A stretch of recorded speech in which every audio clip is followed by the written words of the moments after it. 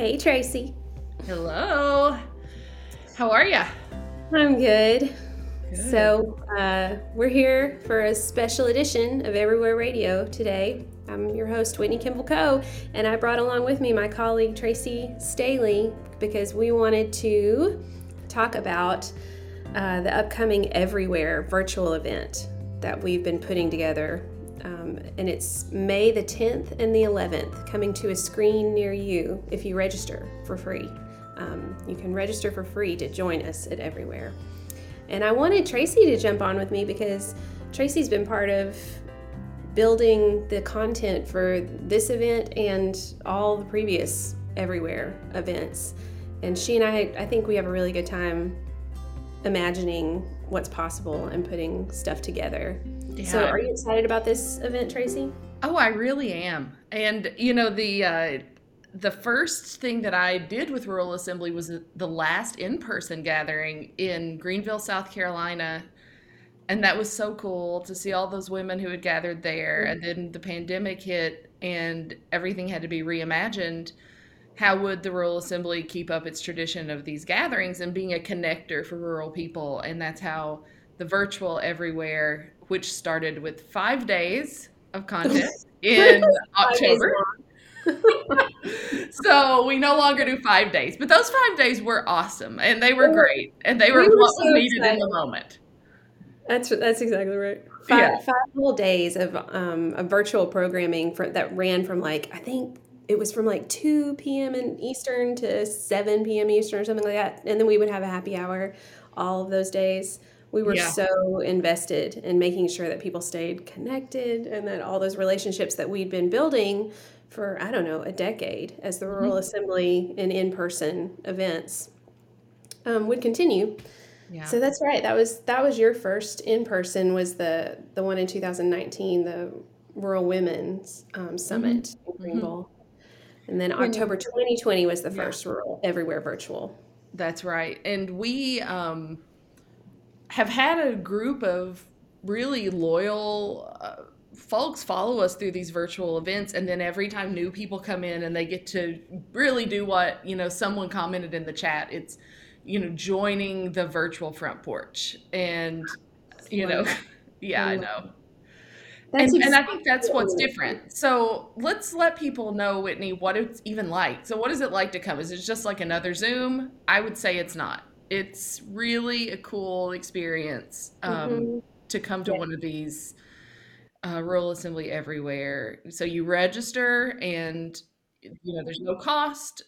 You register and then you get a reminder and you show up in this platform called Crowdcast that we use, and Crowdcast lets you watch our pre-recorded content. It allows you to ask questions during the live portions, and it allows you to chat with people the whole time. And that is my favorite part. What about you? Do you love when the chat starts? Yeah, the chat starts even when people register, all these weeks out. If you go right now to ruralassembly.org and you click the registration button, you'll go to Crowdcast platform and you're invited to start chatting.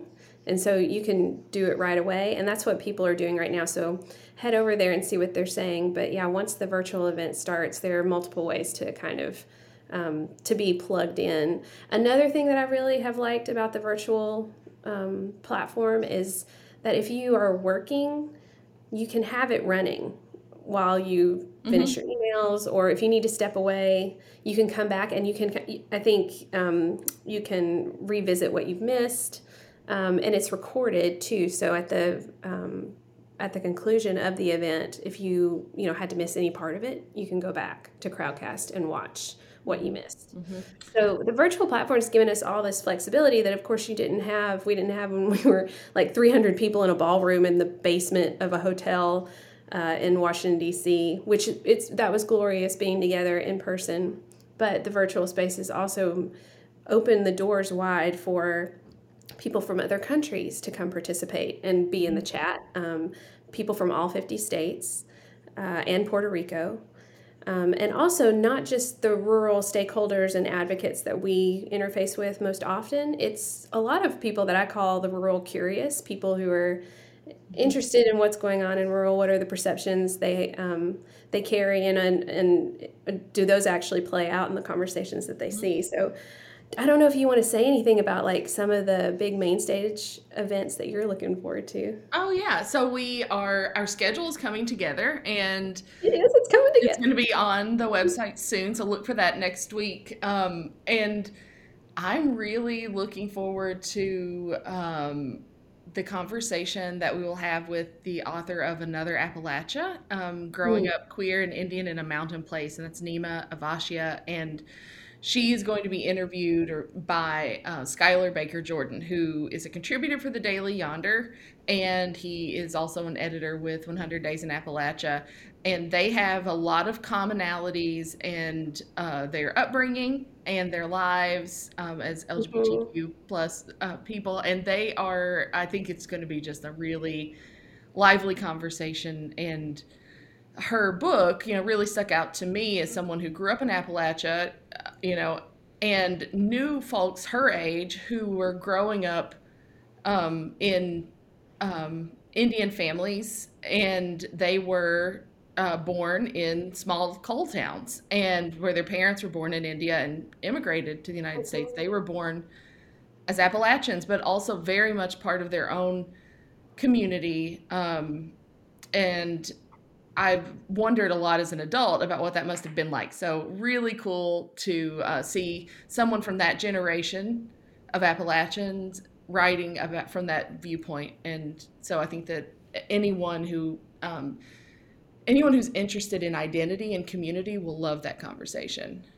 I agree. Oh, I am so excited about that. And, the pairing of those two will be really cool. And we've tried to do that, I think, across the board for all of the main stage Hmm. uh, speakers and conversations. And another conversation I'm really excited about that kind of tracks with, with the Nima and Skylar conversation is also about how do we make our communities more inclusive and welcoming of immigrants and refugees and those who bring with them different experiences and backgrounds.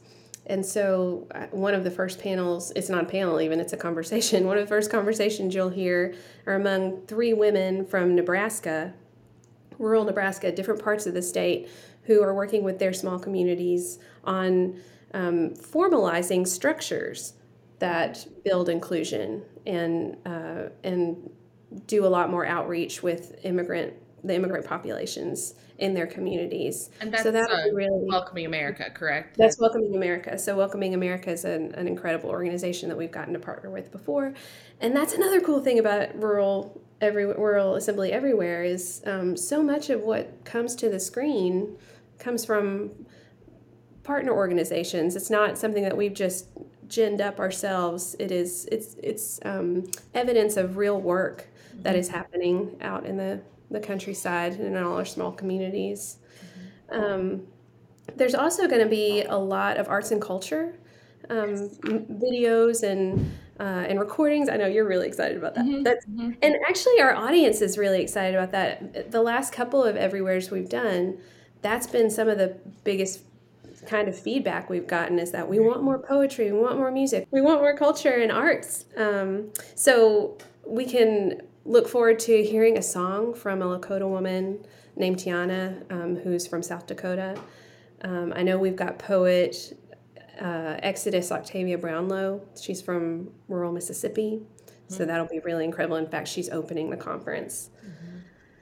So that arts and culture stuff. Yeah, that's what people have said The they top love, line. and it really punctuates some of the bigger, heavier conversations that we have. And um, we are it seems like we always try to bring someone in from the federal government, or from the federal level, who's working with rural, so that we can help bring um, awareness both ways, and so I believe that we are going to have someone this year. We're waiting on those remarks, and we're really excited to announce that. So stay tuned. And that's really the beauty of Everywhere is we have everything from someone from the federal government working on rural or domestic issues to people on the ground in small towns in Nebraska who are doing work in their communities, and it brings all those people together. And so you have a chance, as we just wrap up here this conversation, you have a chance to see these on the main stage and during the day, get them sent to you later if you can't show up on May 10th and 11th. And then you can also register for breakouts. There'll be 2 a day, right, Whitney? Right. Those breakouts are hosted by great partner organizations, and they're a great place to connect. And you'll be able to find that schedule on our website coming soon, and you can register now so that you don't miss any of this. Right. Yeah, That is the way to get all the information. But you have to register. And that's also how we'll send information out about how you log into breakouts and those sorts of things. So, Yeah. well, one other thing I am looking forward to that I want to put out there is that we know in the midst of this political moment we're in that book banning has become kind of ubiquitous across the country, and I happen to come from a community that has unfortunately been part of that trend. And so I'm going to be gathering some of the folks in my community who have been working on this issue to reinstate books that are being taken off the shelves. So that'll be another session that folks definitely don't want to miss on May 10th or 11th. All of this can be accessed at ruralassembly.org. Registration is right there on that front page. Once you get your email in there, we can start sending you stuff right away, updates and speaker announcements and all kinds of other really great information. Tracy, what else do you feel like we ought to drop in the special edition? I think everybody should come. If you're wondering, like, what does this look like? Go to our YouTube channel, subscribe to our YouTube channel, and check out past segments. And I think you'll get a sense of that, and you won't want to miss what's coming. Yeah, we put a lot of those videos there, the short clips, and some of those are just amazing. And Whitney, what is your favorite? Do you have I know you can't choose a favorite, but do you have something that stands out to you from past Everywhere events, like a really great moment or something you loved? Yeah, I mean, I really loved Rural Women Everywhere. That was the last one we did. And in a way, this will be somewhat like that because this next one in May will be somewhat like that because so many of our speakers and participants are women. But I loved the conversation last time among rural women who were on the ground doing grassroots organizing, and they are gritty spitfires. I mean, they are they just speak their truth and drop it like it is, and I love the honesty and the candor that comes from people who are really giving voice to their lived experience. Yeah. So that conversation of grassroots organizers last year was really great. Yeah, that was, and there'll be more of that this year. So looking forward to it. Yeah. So Tracy, since you're technically my guest today on Everywhere, I always ask my guests what they're listening to or watching these days, or watching, reading. Okay. That is joyful or challenging in some way that we all need to know about. Okay, joyful or challenging? Well, the book I'm reading, I don't know if it's joyful or challenging, but it is entertaining and great. Thought-provoking, and I'm reading The Candy House by Jennifer Egan, and it's kind of a follow-up novel to her Pulitzer Prize-winning book, A Visit from the Goon Squad. So I love that book, and this one is proving it takes some of the minor characters and tells their stories now in this book, and I'm reading that, and then we are. I give a chance to plug something. I always want to. Okay, so if you like rural anything, go and search Apple Shop Girls Hoops, and it's a 25-minute documentary about girls basketball in Kentucky, and it is my favorite thing to watch. Apple Shop Girls Hoops. Shop Girls Hoops. Search that, you'll find it. You can stream it for 99 cents or buy it for $5, and I suggest you purchase it to have for all your parties. When people come over, you just put it on. And why is this so special to you, Tracy? Well, I know some of the folks in it, and it was filmed in a time when I was, I guess, in 8th grade. A lot of the footage is from that time. So it focuses on about 4 communities in Eastern Kentucky and their girls basketball programs. And one of those is a community I'm from. And so I get a chance to see, it tells the history of Hazard, Kentucky and basketball, girls basketball. And it tells the story of how women's basketball was canceled. I mean, it was, they quit having a women's basketball program in Kentucky in the 1930s. And then it was brought back in the 1970s. And it talks about that Renaissance and how much part of the culture it is. And I just love it. So, and you were yourself a basketball player. I was, yes, not a superstar in any manner, but I was a member of the Hazard High School 1997 Girls Sweet 16 champion. So, woo!